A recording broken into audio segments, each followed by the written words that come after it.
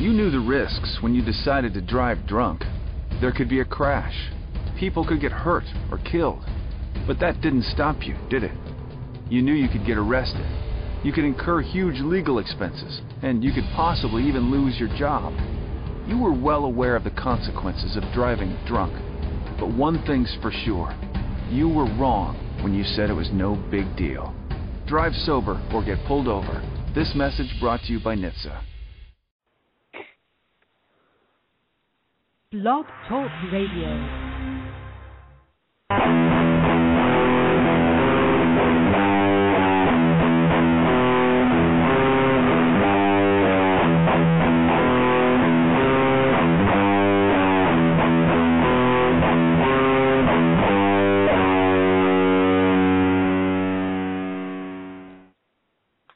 Hey guys, welcome back. It's podcast night here on the Phinsider. As always, you can call us at 347-326-9461. Talk about whatever you want, Miami Dolphins. I have with me James, my producer. James, how are you tonight? I'm good. How are you, Kevin? I'm doing well, thanks. And because he got in early today,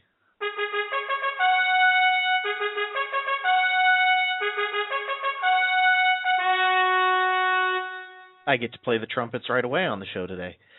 Duke, how are you? I'm fabulous. Good. Welcome to the show. Thank you. I figured all week that today's podcast would be mostly what the Dolphins need to improve on during the bye week, getting guys healthy, that kind of stuff, and then some look back at the last two wins. But obviously the big news or the big rumor today was the possibility that the Dolphins and the Kansas City Chiefs were discussing a trade for Dwayne Bowe to send him down to Miami. And since that has come out, basically what happened, if you guys aren't following this morning, Jason Cole from Yahoo Sports went on one of the local shows, Sedano? I think it was Sedano's show. And was talking to him, and he was asked, what do you think of this report that's coming out of ESPN somewhere? And I have not seen that report, but apparently that's where the rumor started. And the report was the Dolphins and Chiefs are in trade discussions for a big name player. Well, Cole said the only thing that logically makes sense out of that would be Dwayne Bowe. From there, it immediately became Cole is reporting the Dolphins and Chiefs are working out a trade for Bowe. So it has spun all the way around, and fans are all worked up on, is this possibility? Is there things going on? I know Be Serious was tweeting earlier today what he would do, and Tex was trying to figure out if it was a real report. So, I mean, it was all kinds of fun today. But sorry, Tex, I had to throw that in there. That's all right. He's my new fin head, so. But as it went on, Cole has tweeted out in the last couple hours, he tweeted out that, hey, guys, I am not in any way reporting Dolphins Chiefs working on trade. All I said was, logically, it could make sense. And during the show, he even said things like, the Dolphins just got rid of Brandon Marshall because he was a diva and the coaching staff didn't want to work with him. Would they want to do it again with another guy that has the potential to be a diva that the coaches don't want to work with? So he went both ways on it, but of course that one little snippet that the Chiefs and Dolphins could be working on a deal is what everybody jumped on. So it makes sense. I mean, it's the bye week. If a deal were going to get done, this is the right time to do it. But I don't see the Dolphins making that move because I don't think that they would want to try to get a wide receiver spun up on the offense. Jabbar Gaffney got here 3 weeks ago and hasn't played a game yet. He's been inactive these last two games because he hasn't gotten up to speed on the offense yet.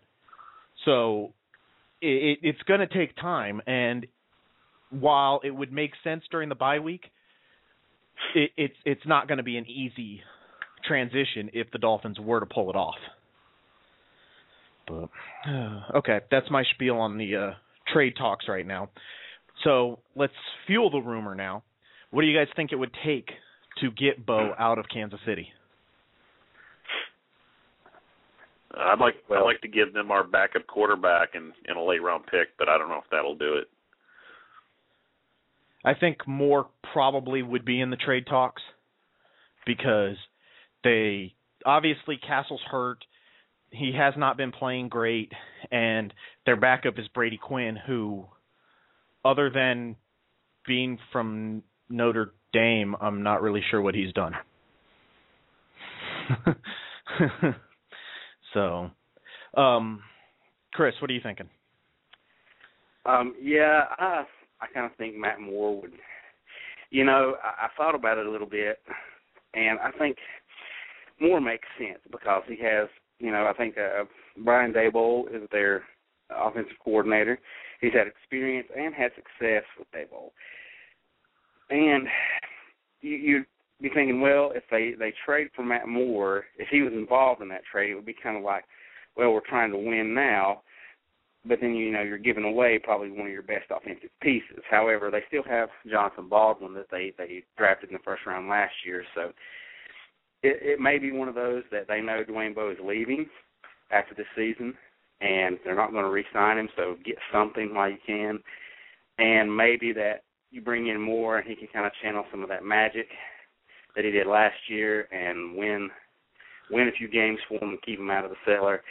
I think he would be involved. I think it would probably take a mid-round pick from us, or there would be some swapping of picks in there involved to kind of grease that up a little bit. I don't know if Kansas City fans would be happy about that, but if because I'm sure they probably are thinking of Geno Smith or Matt Barkley at this point. But I think Matt Moore will be involved and some picks.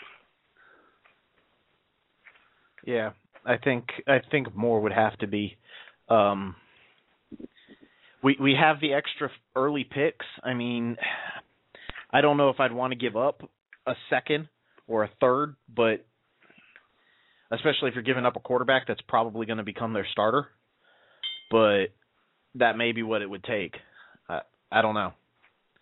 And another part of this trade that would have to get worked out is the fact that we're not going to trade for Dwayne Bowe and him on a franchise tag where he could turn around and leave next year. So it's going to be one of those, if we trade for him, it's going to be like Marshall, where we trade and there has to be a contract involved there that's not only cap-friendly to this year, but has, some hopefully cap-friendly next year. So that's going to, because you think if we trade for him and we give him a huge contract, that's going to affect who we re-sign next year, such as Starks or Smith or Long or whoever.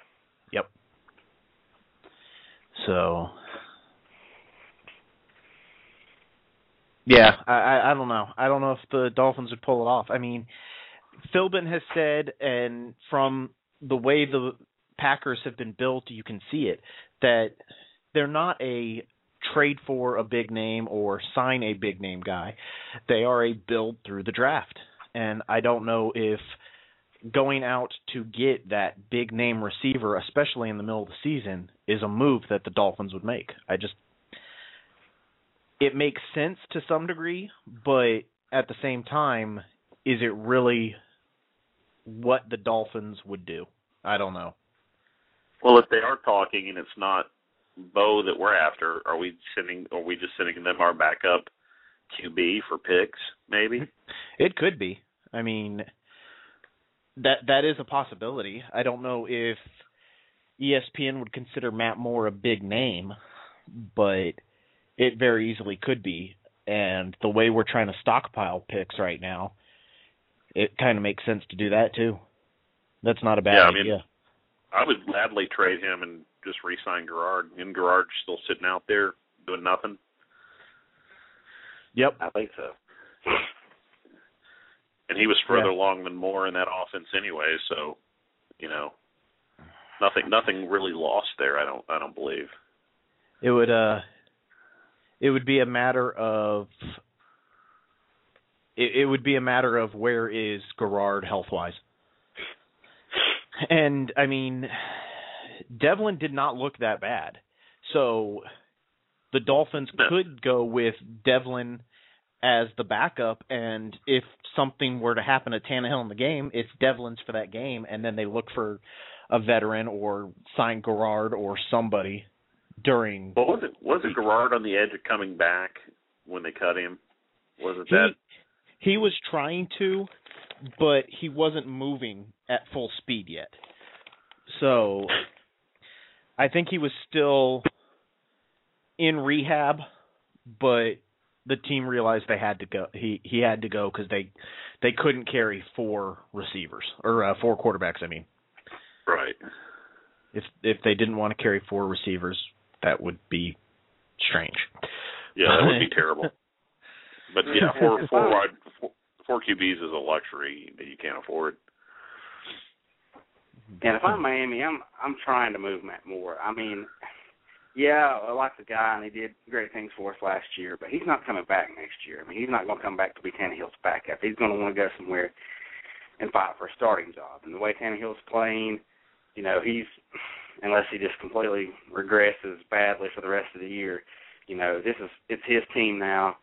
Moore's out of the picture, so, you know, to me it makes sense from both perspectives that, hey, we've got a player that we want to get something for before they hit free agency, so let's just throw them in a deal together. And one thing about Joe Philbin, as I read this, and I think I've mentioned it before, is that he is a fan of Dwayne Bowe. I read somewhere that he likes his skill set and what he brings. So, you know, it may be that this is, you know, the Coach Philbin says, hey, I like this guy. I like what he's going to bring to the table. You know, and now here Kansas City's in need of a quarterback. You know, they're probably not going to contend for playoffs this year, so they might go on a fire sale with some of their free agents. Hey, let's just, you know, get rid of a guy we're going to lose, pick up a quarterback, see if he can help us some this season, win a few games, and then we'll, you know, deal with it next year. But they're going to lose Bo. We're going to lose Moore. So I think that's a good deal on both sides. Somebody just retweeted the initial tweet that I saw about the trade rumors, and it's the one that I was trying to find earlier to post in the article I made about it, and I couldn't. But it basically says, per at Jason Cole Yahoo on at 560 WQAM, Dolphins are potentially negotiating a deal for chief stud wide receiver Dwayne Bowe. So even there, the word potentially was in there, but it comes across as the Dolphins are doing this and the teams are just trying to work out the deal. And yeah, it spun really fast today.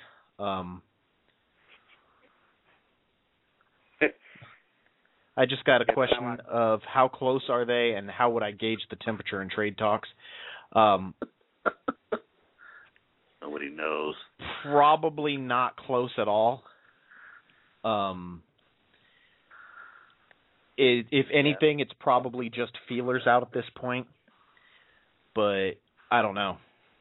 Yeah, and the contract part of that would be what would hold that up. I mean, this isn't going to be a deal that's just going to happen real quickly, because even if we didn't throw in more or anything, if we just traded just for Bo, we're not trading for that 1 year. We're not borrowing him for a season. So, you know, you've not only got to deal with the Chiefs and what they want for the trade, but then you have to deal with Bo's agent and then working out a contract, because, yeah, you may have the trade, you know, worked out perfectly, but at the same time, you know, you're not going to, what if Dwayne Bowe doesn't like what you're offering in contract? He's like, I don't want that.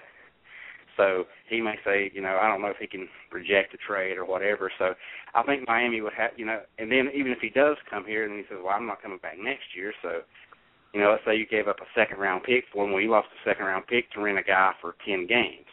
So I think the contract part would be what holds up negotiations or trade talks more than anything else. It very much so would be the contract. I mean, I don't know what else they could do. It'll be interesting to watch over the next couple days, because now is the time when a trade could be worked out, and I don't think it's going to be, but it could. But yeah, that's probably how I would go with it. Is a possibility, but I just don't think it's likely. So, well, I'm trying to think if there's anybody else on Kansas City that, if this ESPN report, and like I said, I haven't ever seen it, so I don't know if they actually, who is reporting this, if it's somebody with actual NFL collateral or if it's somebody just randomly deciding to write this. But I'm trying to think of who else could be the big name. And I've got one. That's probably it. What's that? It would be Brandon Flowers. He's the only other player on the team that fits a need that we have. I don't think they would trade Tamba Ali. I don't know that he would fit in our defense. I want Tamba. Well, he's a good pass rusher. But I don't think they're going, because if they traded for a pass rusher, they're going to have to deal with Audric and moving him around. And I think they're fine with their front seven, but we do need some help in the secondary. That's the only other big name I could think of, and he makes some sense, but you're getting ready to get Richard Marshall back. Carroll's playing well, so Wilson's playing well, so it's kind of like, yeah, he could start for us, but that might cause some ego issues there. To me, that's the only other big name. I think if it was going to be a big name, it has to be Bo. To me. Eric Berry? Would the Chiefs even consider trading Berry? He might be one of those where, everybody's available kind of thing. I don't think they would give up on him after a couple of seasons. Yeah, he's a first-round pick, top 10 pick in 2010. So I don't think they'd give up on him that fast, but I'm just trying to think of anybody on the Chiefs. I don't know. Kermit, we've seen Barry Jackson saying a 3 and a 7 for Bo, and that it's potentially done. We've also seen Barry Jackson saying that the Marlins have traded Heath Bell for A-Rod. So I'm thinking there's probably a lot of tongue-in-cheek on this right now from him, but I don't know. So we'll see. Yeah, if we got Bo for a 3rd and a 7, I think that's a steal for us. Yeah, if it's a 3rd and a 7, I'm okay with it. If we're giving up Matt Moore, I have an issue with a 3rd, but I'm not going to complain about it too much. I definitely wouldn't go 2nd if you're giving up a quarterback too, especially a quarterback that could be starting for them. But I don't know. It's an interesting discussion. And listeners / readers, if you want to weigh in, of course, give us a call, 347-326-9461. And I did that without even looking at it. Wow, that's the first time I've realized I have that number memorized now. But give us a call, 347-326-9461. Or you can tweet us using the hashtag Phinsider. And, of course, we have the live thread up on the site, as we do every week during the show. So you can get a hold of us in many ways. We'll definitely keep talking about this throughout the show tonight. One of the things that just came up, and be serious, I thought about it earlier, and then he posted it just now in the thread, which reminded me of it. The most interesting part of this discussion is the 2 GMs most under fire in the NFL are the Dolphins, Ireland, and the Chiefs, Scott Pioli. And supposedly those 2 are working out a trade. Those 2 are also Bill Parcells' disciples. So it's like we're just going in the family here. And apparently our family has changed from the Dallas Cowboys finally. So yeah, and I think, speaking of that, I think you're talking about two GMs that could be heading in opposite directions. yes. Because Ireland's draft so far looks like it may be really good. Olivier Vernon stepped up in a big way this game. Lamar Miller's played well. Jonathan Martin is learning and growing. Ryan Tannehill looks like he's the real deal. And so if this trade happens, I think you're looking at two fan bases that the chasm, in terms of that direction they're moving would get even wider, because I think the Kansas City people they're so fed up with Scott Pioli. They're just ready for him to go and get out of town. I mean, kind they of went like we so were far. with Ireland. They went so But far if as we to pick fly up a banner calling for him to fly. Oh, wait. Yeah. So, yeah, I mean, let's say Ireland picks up Bo, and suddenly well, hey, we've got this alpha receiver. Our offense is improving. We've got that guy Hartline's going to be a lot more open now. We've got these weapons, and Tannehill's growing, and all of a sudden they're trading for Matt Moore if he's in the deal, and they're like, if they traded for him and make him the starting quarterback, they're sitting here thinking, so you're trying to win a few extra games this year. It was kind of like how the Dolphins fans were last year with the whole suck for luck. It's like, we won some games. We missed out on Andrew Luck, which we got Tannehill, and that worked out, I think. But I can see how, the fan base is just how our fan base would kind of react in a positive way to that trade, and the Kansas City fans would react very negatively to that trade.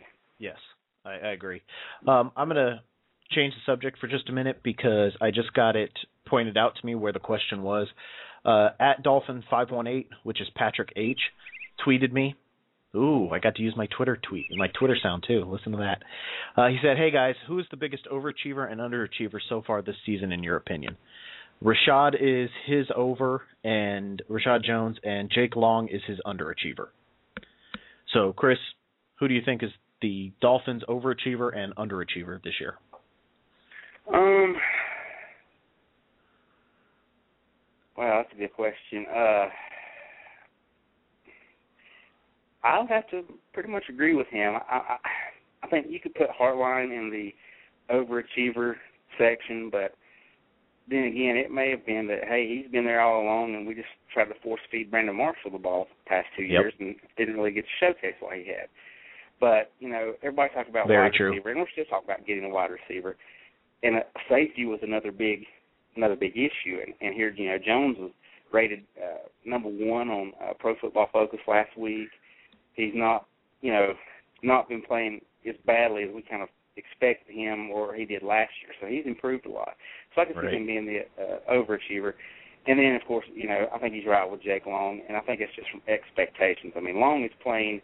I looked at an article on PFF today, and he was rated like 10th or something in terms of pass rushing, pass protecting productivity or whatever they called it. In terms of the number of sacks, hits, and hurries that he's given up, he was in the top 10 in the league. So it's not that he's playing badly. It's just we expect him to be, super duper elite at his position, and he's not playing to that standard. And so I can see that how he's underachieving there. Which I'm looking at Pro Football Focus's ranks right now, and Jake Long is 34th overall between all the tackles in the league. And so you guys understand the way that Pro Football Focus does their rankings for like tackles and guards. It's not left tackles and right tackles. It's all tackles. So when it's 34, that's not 32 starting teams. That's 64 starting tackles. So he's right in the middle of the tackles. When you do it just pass blocking, they're ranking him as number 11. So he's jumping way up in pass blocking, but his run blocking and his number of penalties is what's getting him down right now. He has a negative 3.4 on the season in run blocking and a negative 1.2 in penalties.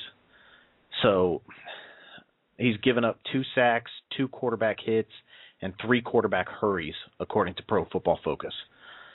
So that's Long. I'll let you go, James, and then I'll give you my 2.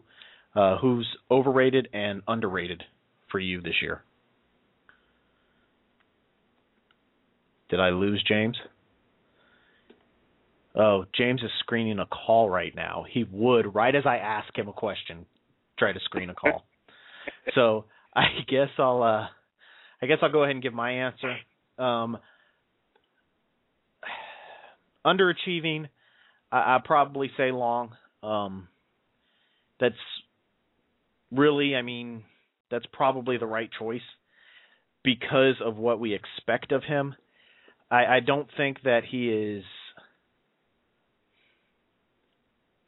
I really don't think he's playing badly. I think it's like you said. I think it's we expect so much of him that it makes it look bad. It makes him look bad because of how much we expect of him. Yeah, I guess that's it. If you allowed me to pick somebody not on the team anymore, I'd probably say Legadunani, but he's gone, so I'll probably stick with Jake Long. It might be unfair simply because of how much we expect from him, but I'll go with him. Trying to think on defense who I would probably give it to.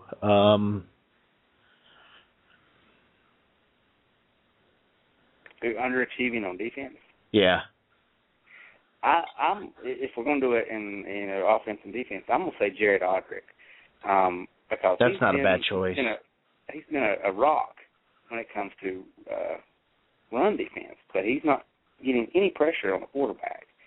And, we're having to get pressure by, from Wake and then usually blitzing, and he's not generating the types of pressure that we hoped he could generate. And it's to the point that, if, let's say, Vernon steps up and keeps, getting some sacks and keeps showing that he can create this pressure that, Vernon could take that starting job away from him. He is the worst ranked or scored player on our defense right now is Jared Odrick. He has a negative 9.1 overall. The next person is Nolan Carroll at negative 3.6.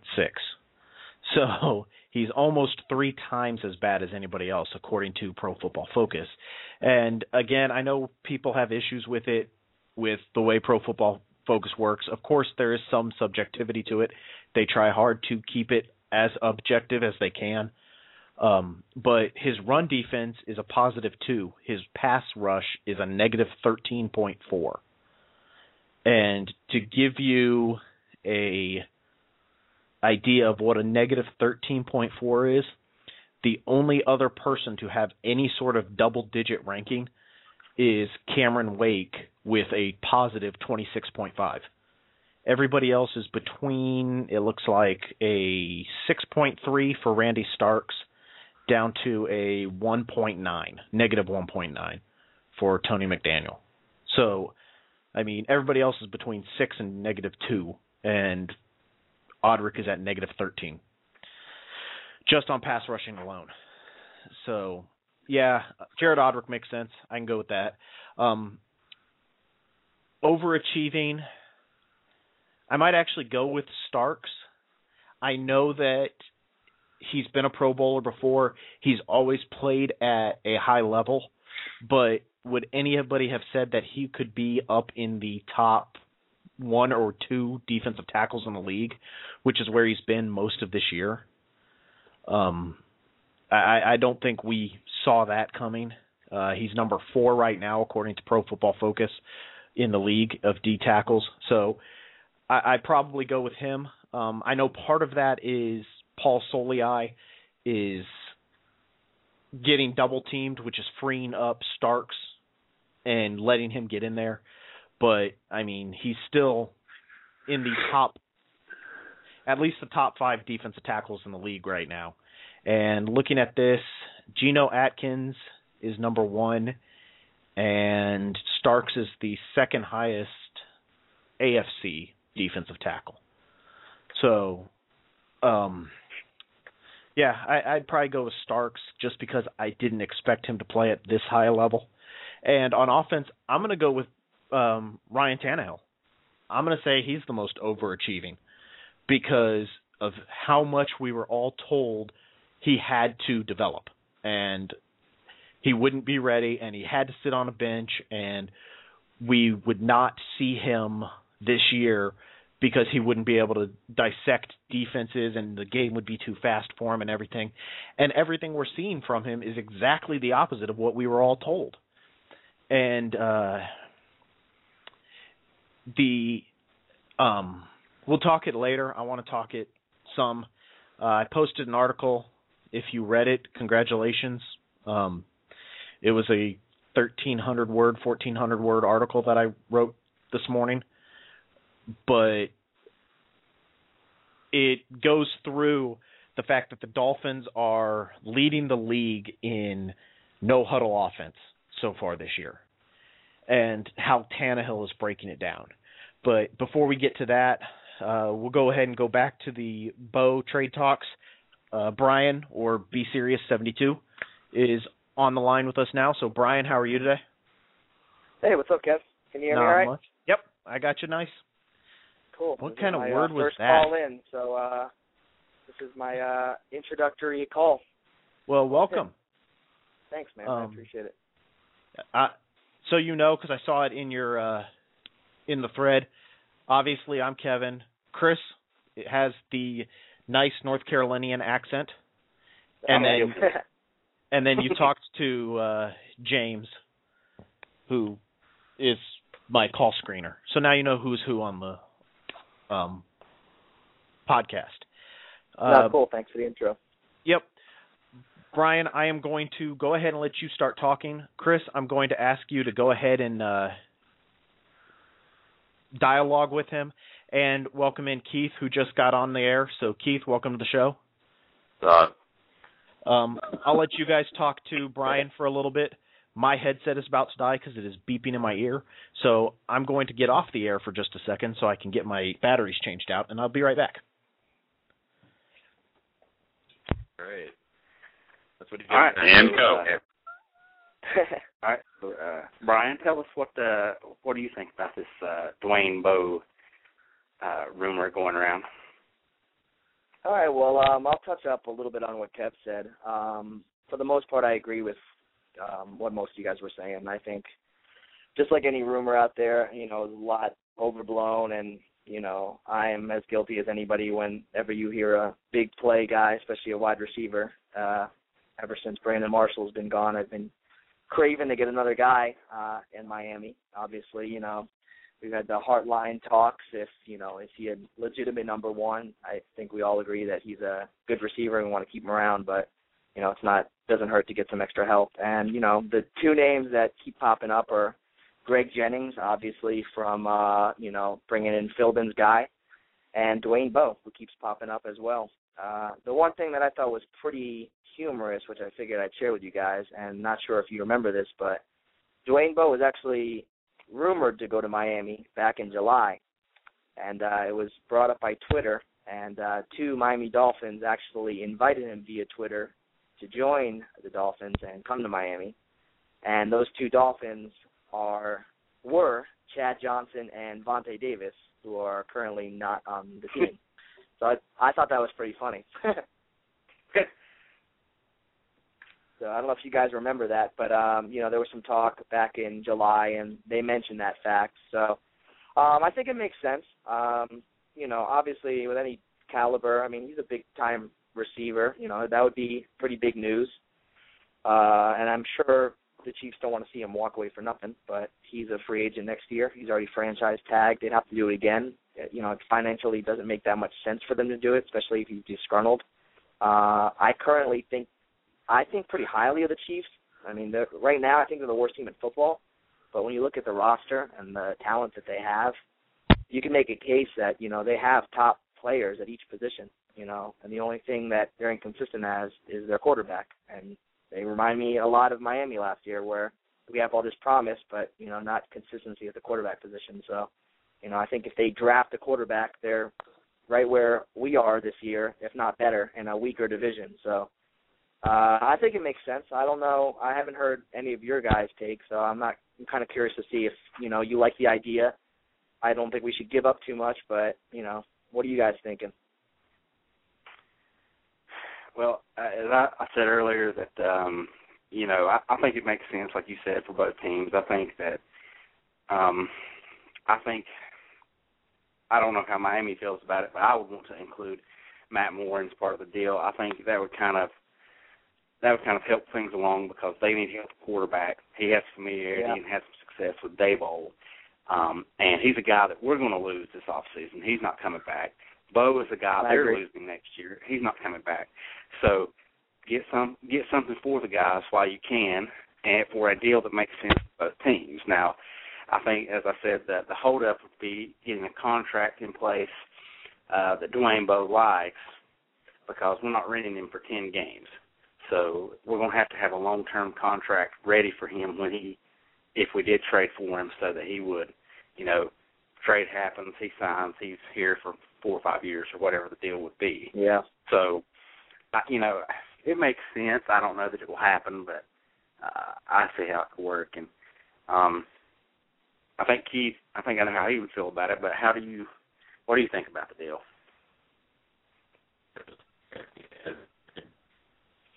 I don't know any more than Dwayne Bowe over the last 3 years. Seems like it's always that guy. I remember 3 years ago, I was talking to James about this earlier, but it seems like 3 years ago, right at the trade deadline, we were just certain we were going to trade like Ted Ginn and Ted Ginn's family and a bunch of, I think a fifth for Dwayne Bowe. So, I'd like to see it, because another thing I was talking about with James is within the first 5 picks that we have in the draft, I expect 2 of those to be used on a receiver. So if we use one of those picks for Bowe, then that's justified in my opinion, and then we can build on that. But like the other guy said, I don't want to give up too much. Like, I wouldn't give up a 2 for Dwayne Bowe right now. Yeah, and, I wouldn't either. I have no idea what Kansas City is asking for Dwayne Bowe, because I don't really know what their situation is internally. I know that a lot of people think Scott Pioli is going to be fired. From what it sounds like, Kansas City is the front runner to have the number 1 pick, even more so than Cleveland or Jacksonville right now. Everyone hates their quarterback. So, they've got a lot of... It kind of sounds like us, actually. I feel for these guys.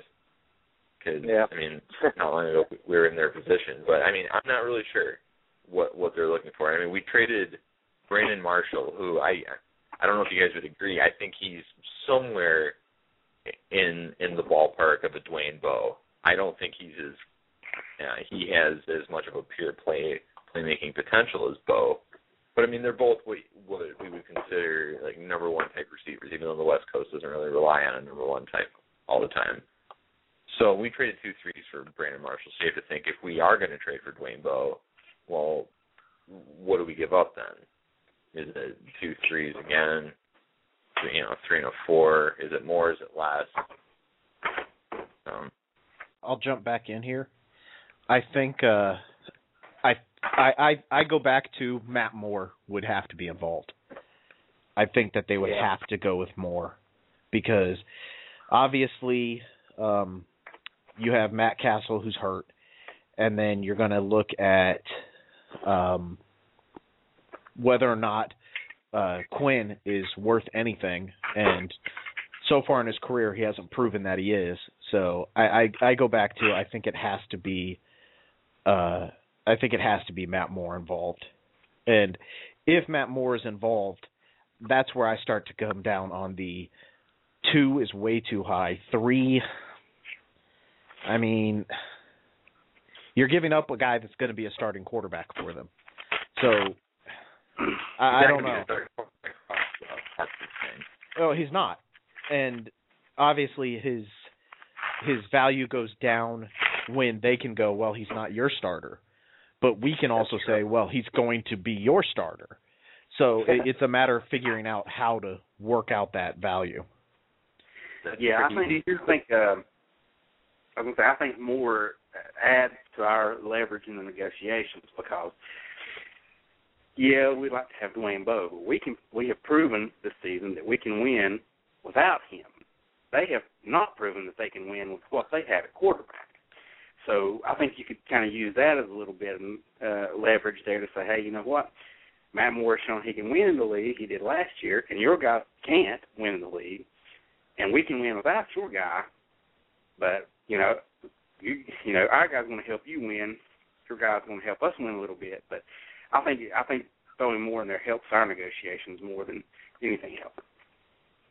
Yeah, I'm inclined to agree, but the thing is, if they're going to draft a quarterback in spring, then how far are they going to go with this?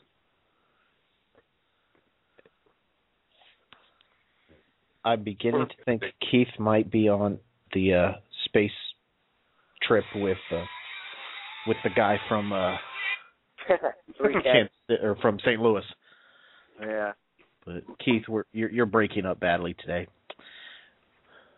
Are you there, Keith? But I think I know what he was saying though about if they're going to plan on drafting a guy, if they're going to go after Barkley or Smith or whoever, how much do they want to commit to a guy like Matt Moore? Yep. And if, you know, and no GM or coach or anybody is going to say, hey, let's lose games to get a better draft spot. But, yeah, I mean, in a sense, they're kind of saying, you know, hey, this season's gone. Let's just fire sale everybody and not pick up a guy. So that I could see where he's coming off. You know, would they want to commit to a Matt Moore? Now, they're not going to commit to Matt Moore like we would have to make a commitment to Dwayne Bowe. However, I could see how they could use that. It's like, hey, you know what? You're going to come in and start, and kind of be like how Matt Moore was for us last year. You come in, if you win a bunch of games, we might draft a guy, and then you compete with him. It kind of sucks for Matt Moore, but I think them going for Matt Moore helps them, you know, more so than it helps them in the sense that they don't necessarily have to commit to him and give him a long-term contract. They can rent him as a stopgap until they draft a guy, and he could still get wins for him this year. Poor Matt Moore. He's just always a stopgap. He gets no respect. Anywhere he goes, he's either a stopgap. And he's a better fit for their offense anyway.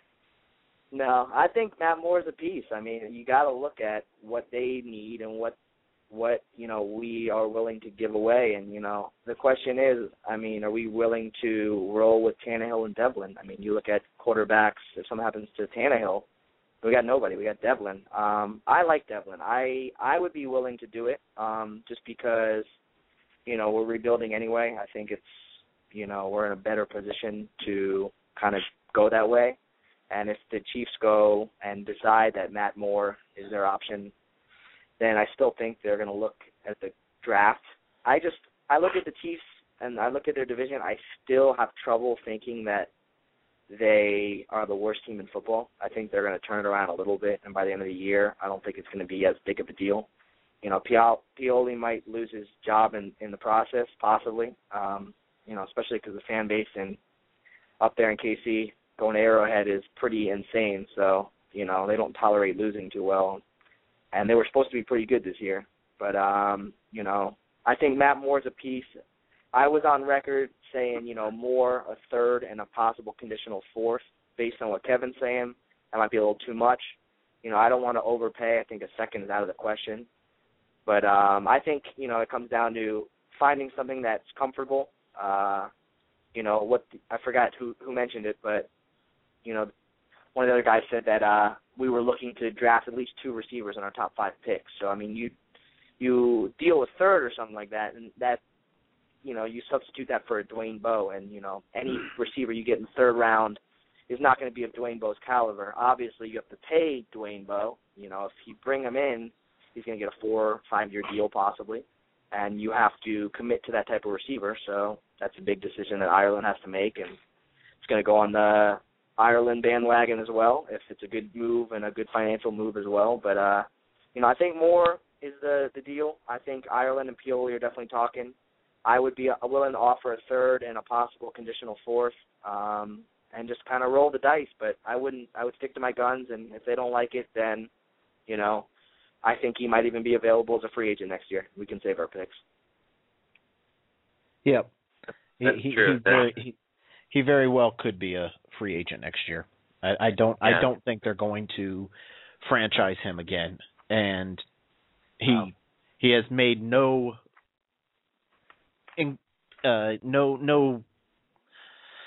statements that seem to say that he would be willing to re-sign with them. So, yeah, I think he's out of there, and this could be their one chance to try to move him.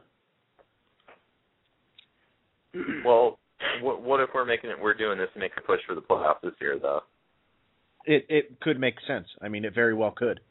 I mean, then you have to ask yourself how much is Dwayne Bowe worth to this offense right now? Because, I mean, this isn't like baseball where you just get a guy and then he comes in, you bring him in on Friday and he's playing for you on Saturday. You know, this is something where, I mean, he's going to have to come in and, I mean, it's possible that he doesn't give us what we want right away. But on the other side of the coin is the fact that with how well Ryan Tannehill is playing, the Dolphins almost owe it to him to enable him as much as possible. And if that means bringing in Dwayne Bowe to do Brian a favor, then I'm all for it. But it's got to be the right price. Because, I mean, Kansas City wants to make something off him, like you guys both said. I agree. I don't think they're going to re-sign him. I don't think they're going to franchise him. Nope. I think they have other. I think they have other things they have to do next year, and he's not in the long-term plans. So, and like I mentioned earlier, we are. I would expect us to take 2 receivers within the first 5 picks, and I would expect probably one or two or three to go toward receivers. Yep. So, I mean, if you're using that 3 on Dwayne Bowe, and James and I were talking about this earlier too. But, I mean, Duke was talking about how he heard that Slim was a huge fan of Bowe. Where did he get this year around? I'm sorry, I didn't hear you. Say again. Where's Duke at? He's on. Is he on? Where did you hear that Philbin's a big fan of Dwayne Bowe? Because I remember you. You know, I don't remember. I read it. I think it was back earlier in the off season when they were still talking about we need receivers and stuff, and I can't remember. It was some one of the beat writers or something had mentioned that that Philbin was a fan of Dwayne Bowe and liked him. I can't tell you who it was. I just know I saw it on the internet from more Dolphin beat writers. So I don't remember who it was and when I read it, and so I mean you can kind of take that with a grain of salt. That's just something that I read that may or may not be true. At the time I read it, it sounded credible to me.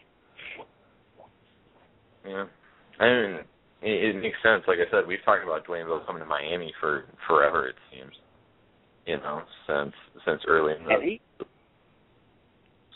And Bowe gives us something that the offense lacks right now. That is a guy that can get open on the slant and a red zone target. That's 2 things we don't have right now. Our best red zone target. Do what? No, I didn't mean to interrupt, but he's a huge red zone target. I mean, he's one of the premier red zone guys. He's not the quick Greg Jennings receiver, but, I mean, you look at Hartline, who could possibly be that guy. Our line's quick, whether if the media wants to believe it or not. But, exactly like you were saying, Bowe is a legit red zone target. He gets all his touchdowns in the 20-yard line, and that would be huge for Tannehill to have. Yeah, I mean, if you look at our best red zone target right now would probably be Anthony Casano. I mean, he's the only guy that at the goal line you'd expect that has the size and everything to get open down there. And, if you look at what Mike Sherman brought from Texas A&M, I mean, he had Jeff Fuller, who was a big-bodied physical wide receiver. So Bowe kind of fits that category and would give us a guy that can get open in the red zone and help other guys get open in the red zone, and would also give us a guy that, we tried to use Nani on the slants, and he didn't do it.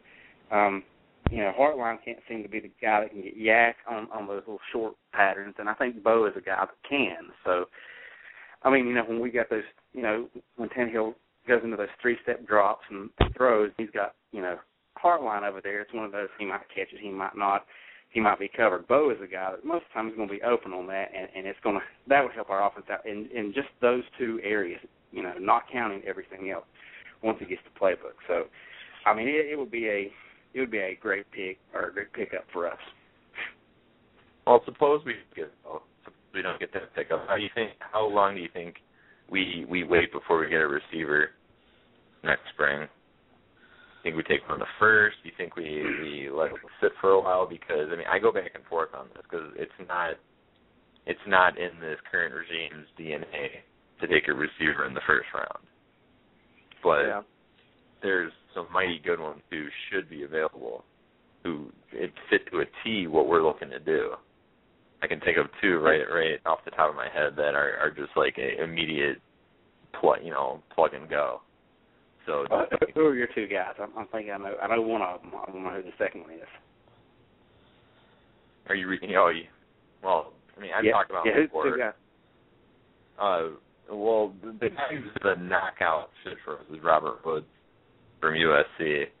But you can make a case that he'd fit a lot of people, a lot of schemes. So, he's like a faster Reggie Wayne type. That's it. And he's got some Greg Jennings in him too. But he's just great. He doesn't have a big body, which I think might hurt him for some teams. Although it ended up not hurting Justin Blackmon. I remember people were starting to mark him down because he's only 6 foot, and that ended up not being a big deal. But the other guy is Allen from Cal, and somebody on the site was talking about how he doesn't want Cal receivers, and I get that, but this guy is different. I've watched him. I've watched a lot of his stuff this year, and he plays on a really, really strong California team. They suck this year, and he's just out there doing it. So. I love Allen. I think he'd be my top guy. I don't think the regime would go receiver first because, like you said, there are a couple of good names, and how those one or two guys will always drop. But, we have 5 picks in the first 3 rounds, and I think if we don't go Bo, a receiver in the second and a receiver in the third is not out of the question. You look at a guy like a Woods or Allen or Hunter from Tennessee who might drop in the second round, and we probably have a couple early second round picks, and if one of those guys are there, we can plug them in for our number 1 receiver, and let them develop with Tannehill. And then you look at the third round, there'll be a bunch of West Coast guys that could be quick. The guy that jumps to my mind that I have a man crush on right now is Tavon Austin from West Virginia. There you go. Smith has been making him look nice, so. I think Kevin's going to agree with me on that. Yeah. That's my guy. You get 2 of those guys without a Bo, and you save a lot of money, and you might be able to, re-sign, Jake Long and Reggie Bush if you go that route. So that's another way to look at too, and I'm sure Ireland's exploring both options. But you look at guys like that, and it's easy to get excited. But Bo is for a third round pick. You know what I mean? If they're willing to pay for it, you can't get a player of his caliber in the third round, but it just depends what you want to do and how you want to go forward with the franchise. And, we have to be patient as Dolphin fans. Obviously, we want the best receivers now, but, we're all pretty content on the way everything's going, so we got to trust it, and just continue to ride the wave while it's going good. Yeah. I like Williams from Baylor, too. We don't really talk about him much, but and he's playing really well, too, considering what Baylor lost before this season. So I don't know. The thing is, I don't want to use a first-round pick on a receiver just because, as Ken will tell you, I am a fanatic about stacking our secondary. I am not a big fan of what we have going on in the secondary right now, and I think we could probably use a linebacker too at some point because we don't have a lot of depth. So that's kind of where I'm at. So that plays in the hands of if we can get Bo for not a huge price. If it's reasonable and it's fair, and it would be more fair to us than them because Kansas City, so or close to they could be rebuilding, and I think they will be. So I agree. I 100% agree.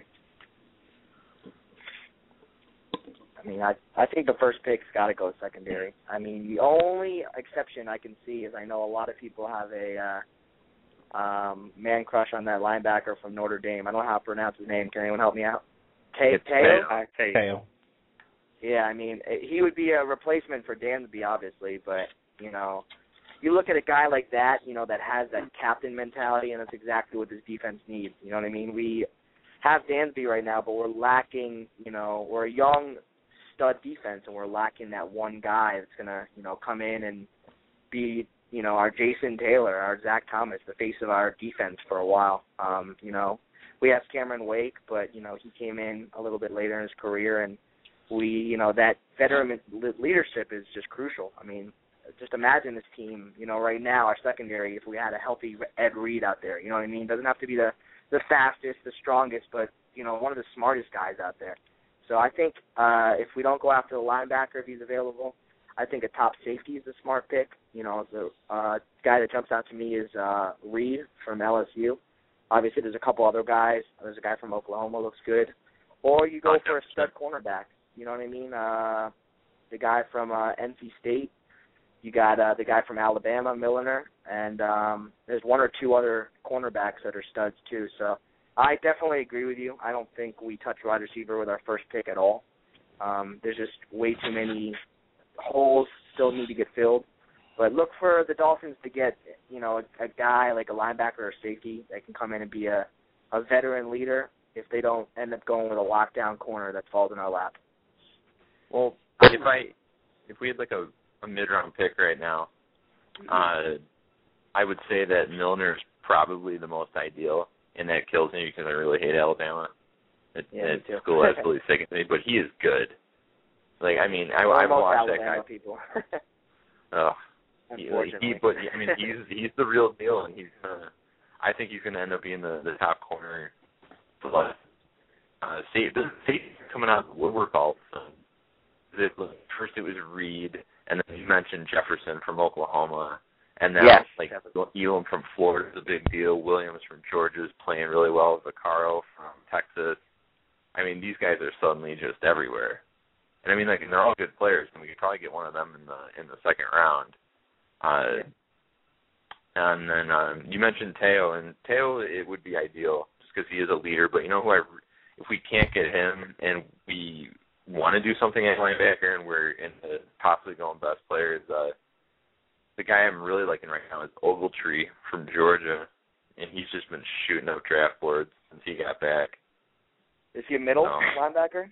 Because I know Jarvis Jones is big, and that's another position we haven't really talked about. I mean, we have some depth, on our defensive ends and outside linebacker, but I mean, still we need, that consistent push opposite of Wake. We got a couple guys, Vernon gets my game ball last week. Just can a guy like that do that consistently? So I mean, a guy like that might be available, but I think, a middle linebacker might be the way to go and kind of replace Dansby and just get a leader. You know what I mean? I feel like we need one. And it would give us steps because then we can move Dansby around if he sticks around. I mean, because he's proven that. I mean, we can kick him toward the outside.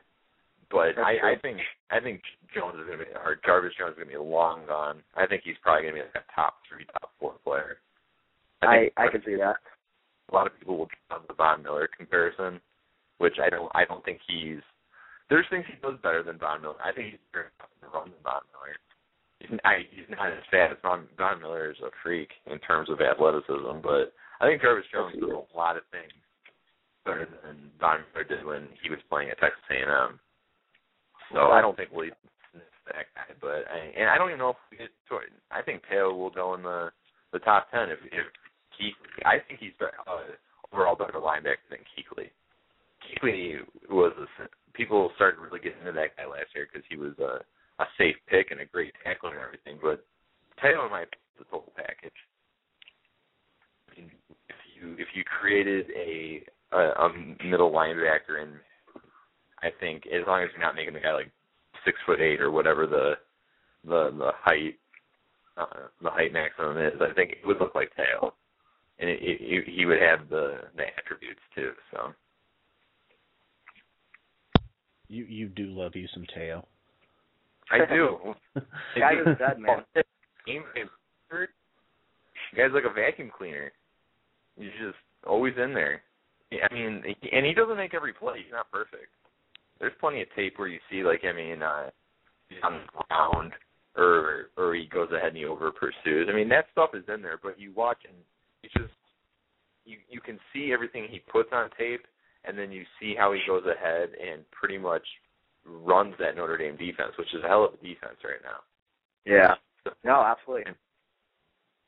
Guys, I see three things from him. I see leadership, I see intelligence, and I see a high motor. You know, the guy's not going to quit. So I think that's I love that high motor. Got a high motor. Exactly.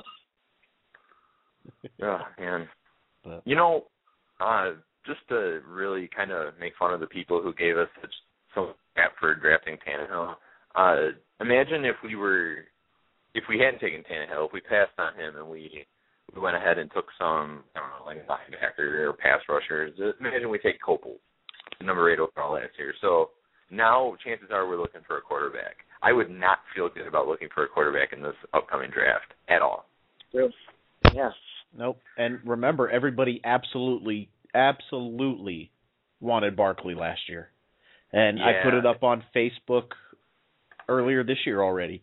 And I talked to you about it, and you, when I said I was going to do it, you responded, Keith, that it was mean to do, but I did it anyway, and put it on Facebook. Who's gonna regret going back to college more in the end, Barkley or Landry Jones? And the answer, probably both. Yep. Yeah. I think they both are killing themselves right now. Well, Jones murdered himself last year, and Oklahoma's murdering him. I mean, both are. I mean, it's self-inflicted, but I mean, then they bring in the Tebow clone, that man-child who comes in, and I look. The thing is, I was at the bar last Saturday afternoon, and I had the score for the Texas-Oklahoma game came up, and obviously I see it's a blowout, and I'm like, oh man, maybe Landry Jones is getting it together and just slashing these guys to pieces, and then I see the stat line, and that Bell guy has like 4 touchdowns. I'm like, God, they are killing him. They're just doing him such a disservice. But the thing is, I mean, he's one of those guys where coming up to the season, it's really hard not to be impressed by him because he's got a fantastic arm. His accuracy is looking like the Titanic right now. It's going down, but at one point, I mean, that guy just had pinpoint accuracy, nice strong arm, good size, looked good in the pocket. He even was occasionally able to do stuff outside the pocket. The real irony here is the fact that people have said that they would take Barkley over Tannehill because Barkley's the more polished product. You know what you're getting in him, better leader, smarter. And I understand that Tannehill had inside info, was able to pick up this offense immediately, but I'm not at all convinced that Matt Barkley's a more polished guy than Tannehill at this point. No. All you heard was raw this, raw that. And all I see from this guy is the fact that he makes great decisions, and I mean his ability. That's the whole trick with upside. I mean he could get a little bit better. He could be twice as good this time next year. Well, before we go on, Brian, I'm going to go ahead and let you go. Okay. Thank you for calling in. Yeah, no problem, guys. Thanks for having me. Yep, and we'll be back on next week if you want to call in then. All right, sounds good. I should be around. You have a good night. All right, take it easy, guys. Thanks. Yep, bye. Going on with Tannehill, a couple things that I'm just going to throw out there, and then, Keith, I'll let you talk more on Tannehill. Can't wait. First one is on NFL Network today. I think it was today. It was either today or yesterday. Kurt Warner did his weekly rundown of the top 5 quarterbacks in the league going into the next week and based on what they did the previous week. So it's not necessarily a cumulative over the season, but it's week by week. And Tannehill was his 5th quarterback. It was tied with Russell Wilson. So somehow 2 rookies made the top 5, but Tannehill was up there. So he's starting to get the notice around the league that he's doing something special down here in Miami. And then the other piece of that is the article that I mentioned earlier. The Dolphins run the no huddle more than anybody else in the league. And when they do run no huddle, they're averaging almost a yard more per play than what they are when they huddle up. And Tannehill talked about it during his press conference. They asked him about running the no huddle, and he said, "Look, and you'll see it. They sugar huddle, so the linemen and the backs go up to Tannehill, get the call, and move out. The wide receivers just stay wide and get hand signals. So it's a semi-huddle, and Tannehill said it, that he's in constant contact with the backs and with the linemen. He spends the whole time on the sidelines talking to the wide receivers and making sure everybody's on the same play. And if he feels he needs to talk to everybody, he'll call them in and huddle. So it's his decision on whether they huddle or not. Mike Sherman said that, hey, we like the tempo. We want to go faster. We're not going fast enough yet. But what we like is doing the no huddle and getting to the line of scrimmage with 18 seconds left to go on the play clock, even if we take it all the way down to 1 second. The fact that we get up there that fast, one, can prevent the defense from substituting, and two, it lets Tannehill see the defense. And he has 17 seconds that he can sit there and figure out, okay, this is what they're doing, this is the look, and he has the freedom to audible to whatever he needs to. He makes the coverage calls, and Richie Incognito talked about it, and it's in that article too, that Ryan's making the right calls. He is perfectly orchestrating this offense to go against the defense that he has seen, and it's working dead on accurately. So I don't know. The more I read about Tannehill, the more I watch Tannehill, the more impressed I am with him. And I went into the draft thinking he was the right pick then. So I'm just amazed at what this kid can do. And there's the kid reference for you, Keith, that I know you love. But what this kid can do is amazing. And does it mean that he's going to be Dan Marino or that he's going to be Bob Greasy and he's going to be a Hall of Famer for the Dolphins? No. Does it mean that he's going to be a 15-year starter for the team? No. But today in Week 6, heading into the bye week in Week 7, I am amazed with what Tannehill has done. Well, I mean, first of all, I remember you and I talking about Tannehill last spring, and we were like, yeah, I mean, we like him, and we'd like to see his pro day. We want to see more. We want to see. Pretty much, it was something where we were at the mercy of the Dolphins front office because they knew stuff that no one else knew. So it's something where if they move forward on this guy, then you know that they had the background. Yep. They had the info on this guy. I mean, it's not. It wasn't a blind pick. Because I mean, it's funny because I'll go on YouTube or I'll go on other sites and I'll watch what other people were saying as far back as July. Like I mean, I hate to bring this guy up because he's terrible and he's a crime against humanity, but Skip Bayless was just teeing off on the Dolphins' decision to start Ryan Tannehill. He was like making fun of him, talking about how Joe Philbin was smug and how this was going to bite him in the ass and all this stuff. Well, I mean, we're seeing just how badly this is bitten the team in the ass. It's bitten us all the way to 3-3, and we should be, we should have 5 wins right now. Yep. I mean, woulda, shoulda, coulda, whatever. It's his rookie year, but it's something that this team had all the inside info. Had his college coach as an offensive coordinator. I mean, that kind of inside information and background has to be unprecedented. Yeah. Oh yeah. It had to be. So people treat it like with some kind of reach when they went forward at number 8. No, that is the safest, most research pick you're ever going to make. Drafting a quarterback is scary because there are so many intangibles that you can't even begin to understand or get a grasp on during the draft process. And we had everything. I mean, it's like giving a smart person that beats you. I'm going to interrupt you for a second just because I read this tweet and I find it funny. It has absolutely nothing to do with anything right now. In case you guys aren't watching it, the Cardinals and Giants National League Championship Series game is coming out of a 3.5-hour rain delay right now. Somebody, for some reason, tweeted to SB Nation's account, at SB Nation, what impact do you think the rain will have on the grass? SB Nation's answer was, might dampen it.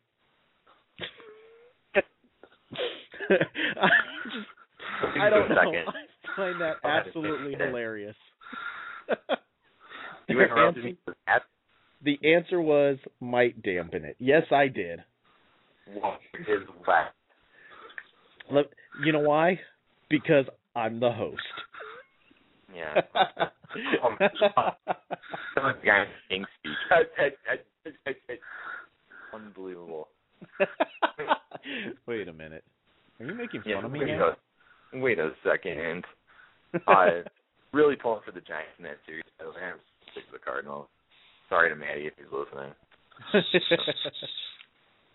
I mean, not to stray from football, but am I the only person who just saw the writing on the wall on Friday night and knew Washington was going to crack that game away? I knew they would, but another Twitter question that I have is, why are people retweeting what the EA Sports Madden game puts out on the Twitter feed? How does that even happen? Wasn't that supposed to be a separate Twitter thing? But somehow people get out these at Matt Miller EA. Every team in the NFL wants to get younger when they can. Dolphins, Raiders, trade draft. Saw somewhere else that the Dolphins have fired their entire coaching staff. It's like, why do people tweet this stuff out? I don't know. Why do people follow Omar's Twitter?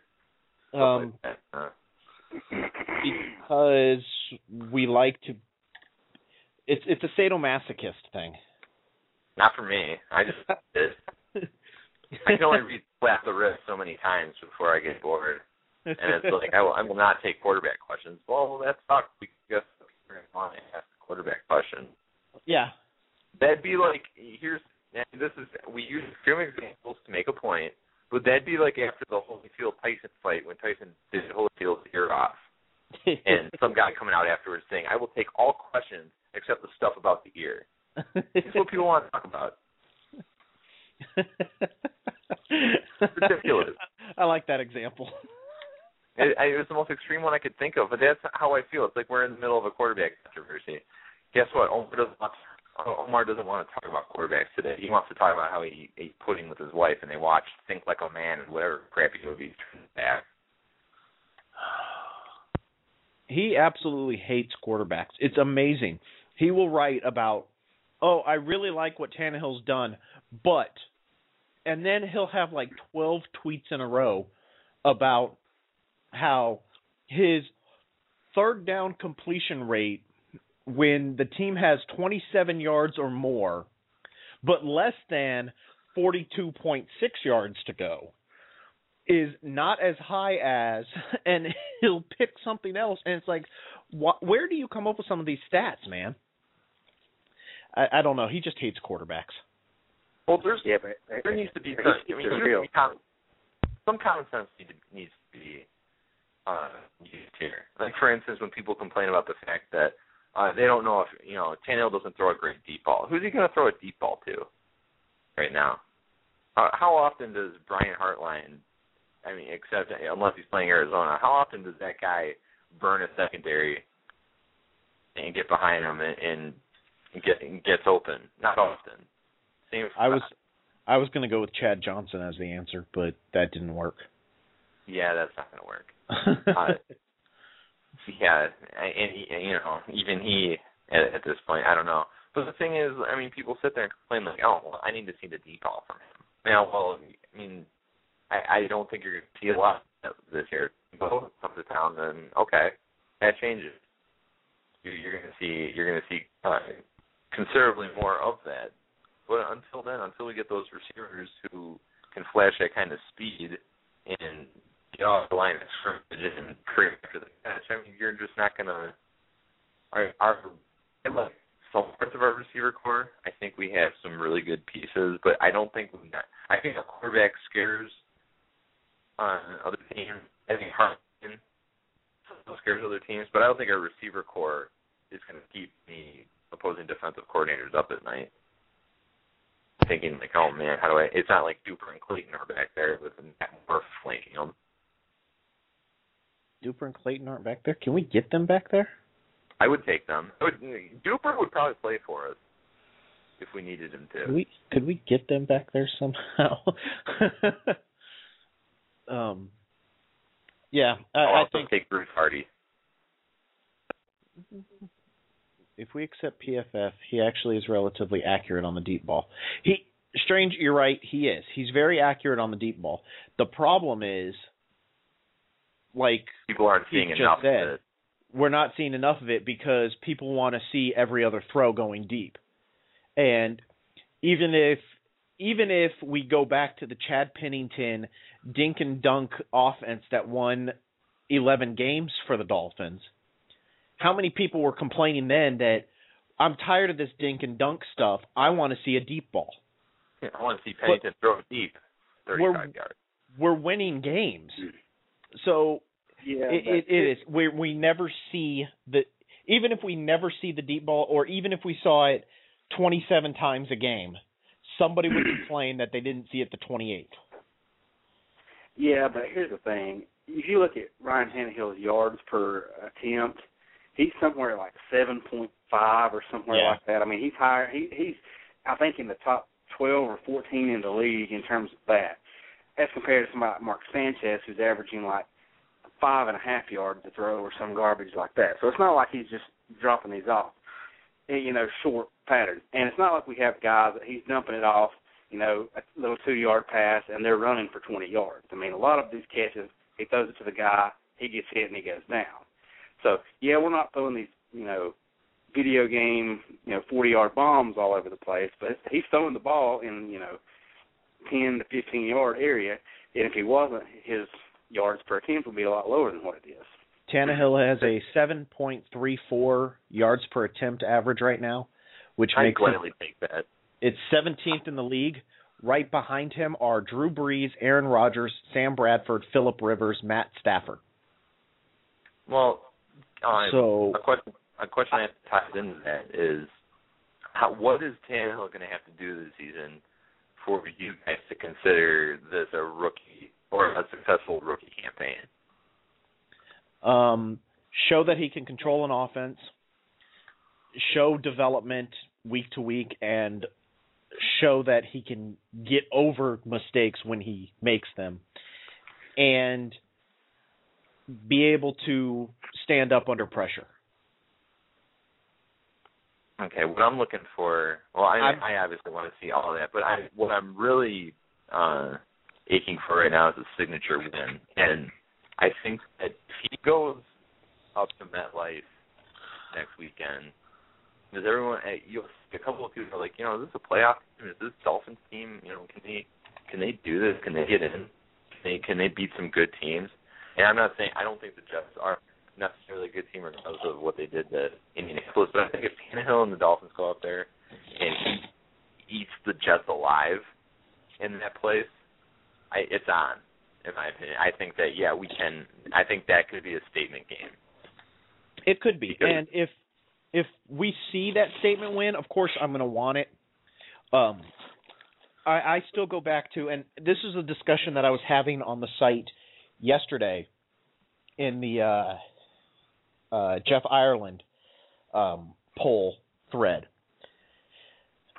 Wins are awesome. I'm absolutely ecstatic that we are winning games right now, and that after 6 games, we've already surpassed some people's expectations for this team this year. But if we went 3-13 the rest of this year, of course I'm going to be ticked off as we lose 10 more games. But as long as in week 17, Tannehill is still standing, is showing progression, and is not throwing the ball to – who do we play in week 17 this year? The Patriots? I think it's the Patriots, yeah. As long as he's not throwing it to the Patriots every time he drops back, I'm going to be okay with it because he's showing development. Do I want the wins? Of course I want the wins. Do I want to make the playoffs? Of course I want to make the playoffs. But even if Tannehill does not come out of this season with a signature win, I'm going to be okay with it because I'm going to come out of this year with the belief that next year we will see it. And the team just needs to build some more around him to get him that signature win. And that's what I need to see. I need to come out not necessarily with having seen the signature win. I need to come out with the belief that he can have that signature win. I have to have the faith that he is the real deal, I think, is what I'm trying to say. Now, I absolutely 100% right now think that this team could fight for the playoffs, and I 100% want them to, and I expect them to, because they have shown this so far this year. And if they don't and they completely collapse, I'm going to be disappointed. But as long as I can still have hope that Tannehill is the right guy, I'm going to be okay. Yeah, and along the lines of what Keith was saying, not just the signature win, but I would like to see a game where he is forced to take the team on his back and win the game. I think that was something that, we looked for with Henny a lot was, there were games he won, but there was never that one game where he was like, all right, the run game's not working, the defense isn't doing what they should be doing, I'm just going to go out and win this game for the team. Right. If Tannehill has a game like that this year, I think that will speak volumes. So he can say, all right, you know what, can't get the run game going, defense isn't stopping anybody, I'm going to go out here and I have to throw it 50 times, and I'm going to, throw 4 touchdowns or whatever, and I'm going to win the game because of what I'm doing. Yeah. And I think that would be go along with the signature win, not like the Raiders where he threw 1 touchdown and there was 4 rushing touchdowns. I want to see a game where he goes out and he leads the team to a victory based on what he does to do it. I can understand that, and I don't have a problem with people wanting that, especially now as the team has gotten better. And who was it? Somebody, the Sun Sentinel, I think, did it, that they updated their staff picks today. And they went through and everybody updated their picks. And, of course, people like Omar moved the team up 1 game. And some people went from 6-10 to 9-7 or 10-6 for what they expect this team to finish this year. And I look at that, and that's awesome. I love the fact that people are doing that, but I'm trying very hard to keep my expectations the same. I expected if it was a 6-8 win season, I was happy. If Tannehill showed me that he could be the guy, not necessarily had to go out there and do the signature win or pick the team up and move them themselves, but showed that he had the potential to do it, I was happy.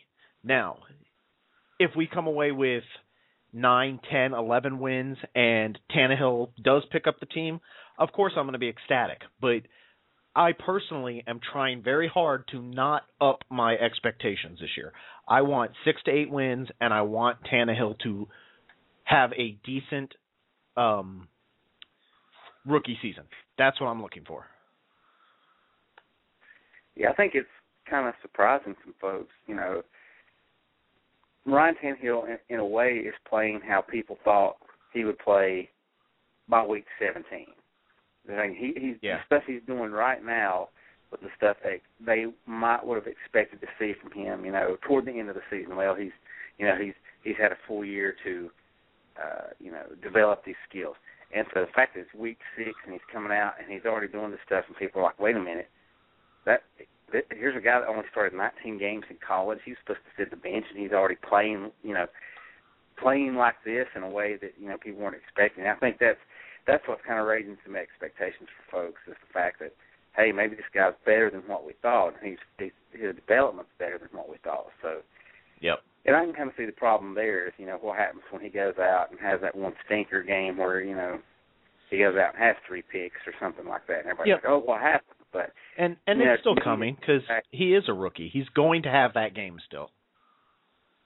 Yeah, and I think there was, I can't remember who it was. It might have been Martin in his post mentioned something about, I don't remember, but it's something about there was a moment in the game where Tannehill earlier in the season was trying to force a throw, and this time he just ran, and he picked up some yards and and I think just slid or whatever. And they said, right. Like in the Jets game, that he threw the interception there. So it's like he's already learned from that standpoint. It was something that heck, there are quarterbacks out there that have started for started years in the NFL that still aren't picking up things like this. Yeah. Oh yeah. It's just very promising, and I think with that promise comes those higher expectations, because you kind of think, well, Tannehill's at this point now, so yes. he's further ahead. Maybe Tannehill will be further ahead by week 17. Yep. And I think another problem there is that you hope that his progress doesn't stagnate where he's at right now is where he's going to be in week 17. You still want to see growth, and there may be some times when that growth slows down a little bit because maybe his learning curve was a little bit higher than what we thought. So, but yeah, I'm with you on that. I just want to see him go out and have good games, make smart decisions, and protect the ball mostly. I mean, I just look at it like we all have our expectations of what to see, and of course, with 3 wins in the first 6 weeks, we should be able to expect more wins. But at the same time, Peyton Manning went 3-13 his rookie year. So even if he does go 3-13 and does manage to lose these last 10 games, that doesn't mean that it's the end of the world and Tannehill is the worst quarterback we've ever drafted. I mean, I'll give that to Pat White, but maybe Chad Henne. No, Chad Henne's at least still in the league. But I think that even if the Dolphins somehow lose every game the rest of the year, as long as that potential is still there, as long as it doesn't look like he, like you said, has topped out already. And I think he has an incredibly high ceiling, and we're not going to see the end of his growth for at least a couple more years. But we'll see how it goes. We are right at our 90-minute mark, so I'll go ahead and let you guys have your final words. James, you got anything you want to add? No, sir. Okay, then. Chris? Yeah, I was going to throw out a little statistics out there that okay. If Miami wants to be more successful in games, they need to start stopping teams on 4th down. On 3rd down conversions, we are number 1 in the league at like 25.8% or something like that. Basically, only 1 out of every 4 third downs gets converted against us. And that comes with we have given up more 3rd down attempts than any other team in the league, aside from the Vikings, and we're tied with them. So to have that kind of percentage with that high number of 3rd down completions is pretty good.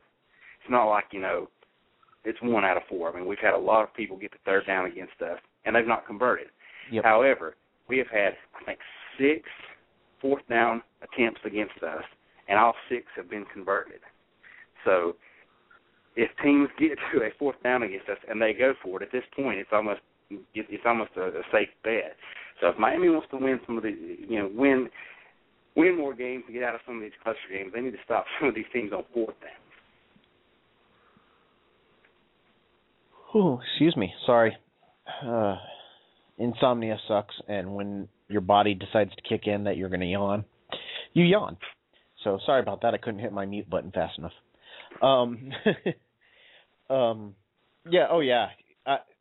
I didn't realize it was that high, that it was 6 of 6 or whatever it ends up actually being. But that's incredible. We've got to learn to stop them on 4th down. There are other teams in the league that have 100% conversions on 4th down, but majority of them have only given up, have only had 3 attempts. There's only a handful of teams that have had 6 or more attempts, and none of them have given up all of them. They've had at least 1 stop. All 6 we've had the highest percentage against us with the most amount. I think right. There's like several teams that have 8, a couple that have 7, but they've all had at least 1 stop. Nobody has more than 5 and given up every one of them. Right. And it's just amazing that we have this awesome 3rd down conversion, better than any other defense in the league. Get on 4th down, it's like we just give them a free down or something. I don't know. So we need to we need to. Granted, one of them was, the Tebow fake punt or something, but every other one we've given up. So we've got to cut back on that. Interesting. Well, hopefully over the next week and a half, they'll go ahead and knock that out, and we'll be ready to go against the Jets. And Carlos almost did that when he bent Sam Bradford. Oh my God! I was in all my posts this week. That's the picture I've wanted to use as the cover picture, and unfortunately, no one got it. No one got that one as the cover or as a picture in the U.S. Press Wire pictures that we have access to. So yeah, Sam Bradford bent in half was pretty impressive. I'm actually surprised that he was able to, without being able to see, somehow recover that ball and get the touchdown. But 250 pounds of Carlos Davis would be basically just hanging on his neck. But, well, somewhere along the line, we lost Keith. I don't know where he lives. He does not get good phone reception all the time, and apparently tonight was one of those nights. So, I've offered him solutions to his issue, but I don't think he was any of them to get a 1980s or 90s cell phone with the giant antenna on the top. No. No. No. I think we should do that. I had suggested either get an internet phone, VoIP phone of some sort, or set his phone up so that he could make wireless calls via his internet, because he's got a really good internet connection where he's at. Like right now, I'm on my cell phone, but this call is going out over the internet, and it doesn't hit your minutes, so I have unlimited minutes, not that it matters, but... Aren't you just fancy? No, but when you're in the house, it works really well where, you may not, in a lot of these houses where we have solar decking, you don't have great reception because of that. But if you go through the internet, then it doesn't matter. Interesting. Yes. But, well, guys, you two and Keith, thank you for being here, as you are just about every week. Be Serious, thank you for calling in. It was good talking to you. I'm glad you got to do your first call. Who said that? That was Daytona Dolphin. No, Keith does not live in a cave. His newlywed wife probably would not like that. But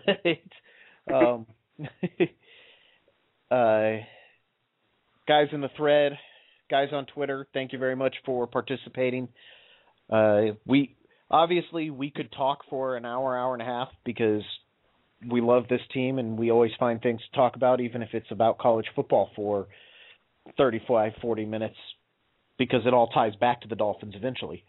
And even if it is random baseball updates or once basketball season updates when I'm telling James how the Spurs are doing while the Mavericks are falling apart. But we're not falling apart. But you guys keep the show going with your comments, with your tweets, with your calls. So really, thank you guys for doing that. Next week's show will be interesting because we won't have a game to talk about, because we'll be coming out of the bye week. But we'll be back next Wednesday, so make sure you are here. As always, if you miss a show, you can always hit the player again the next day. You can find it on the site. It's embedded in the site under sections on the nav bar. And you can always subscribe to us on Blog Talk Radio or on iTunes, and you can download the podcast through iTunes. So there are lots of ways to hear the show if you miss it.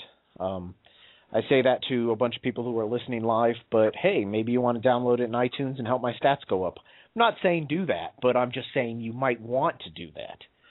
So you're not saying do that, but why don't you do that? Yeah, I didn't say that. So James, that was well done. But thanks, guys, for taking part. You three, everybody online, and we'll be back next week. You guys have a good night. And be serious. Be serious. Watch out for the turtles. Good night, everyone. O'Reilly. Right now at O'Reilly Auto Parts, pick up a bottle of Seafoam Motor Treatment on sale for $7.99. Plus, earn double O Rewards points. Help your engine run smoother and last longer with Seafoam Motor Treatment on sale now at O'Reilly Auto Parts. Better parts, better prices every day. Limit supplies. See store for details. O'Reilly Auto Parts. Hi, I'm Kara Swisher. I want to tell you about another podcast you should check out. It's called Recode Decode. Every week, I talk to tech and media's key players about how they're changing our world. I interview tech executives like Facebook CEO Mark Zuckerberg, political figures like Hillary Clinton, and media personalities like John Carreyrou, who literally wrote the book on Theranos. Once again, the name of the show is Recode Decode, hosted by me, Kara Swisher. You can find it on Apple Podcasts or wherever you listen to the show. See you there.